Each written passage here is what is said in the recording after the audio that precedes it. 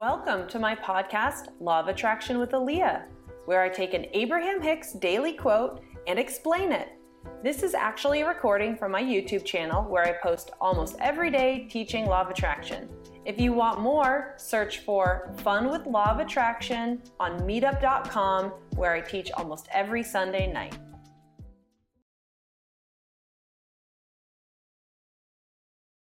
Good morning, time for the daily quote. Let's dive in. You can read it in the About section. Don't forget to like, comment, follow, subscribe, all of that good stuff. You cannot find someone, even if they deserve it, as your enemy and stay connected with who you are at the same time, because your source will not take sides like that. No one can stay connected to source energy and push hard against someone else. These are the battles that are fought in the name of God, and all of these prayers say, God is on our side, and we say, God is not on your side, nor is God on the side of those who fight against you. God does not take those sides.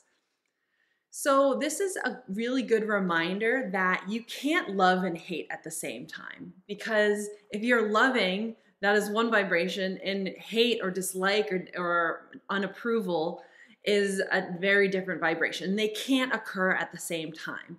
So we have to make choices in our life, because the world shows us a lot of reasons why we should be frustrated, concerned, angry with somebody, angry with a group of people. And if we are holding those feelings, then we are also emitting vibrations that attract more of that.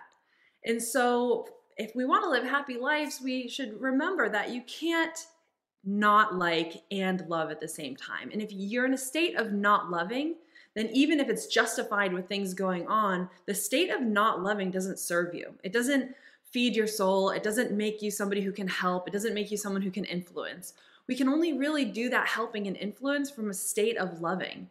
And if we can really remember we can't love and hate at the same time, then the discipline is to say, okay, no matter what's going on in my life, I'm going to maintain this energy of having, of love, of knowing that things can work out, and that if we can't do big things, we can do little things, which is at least be a source of good energy and good vibes.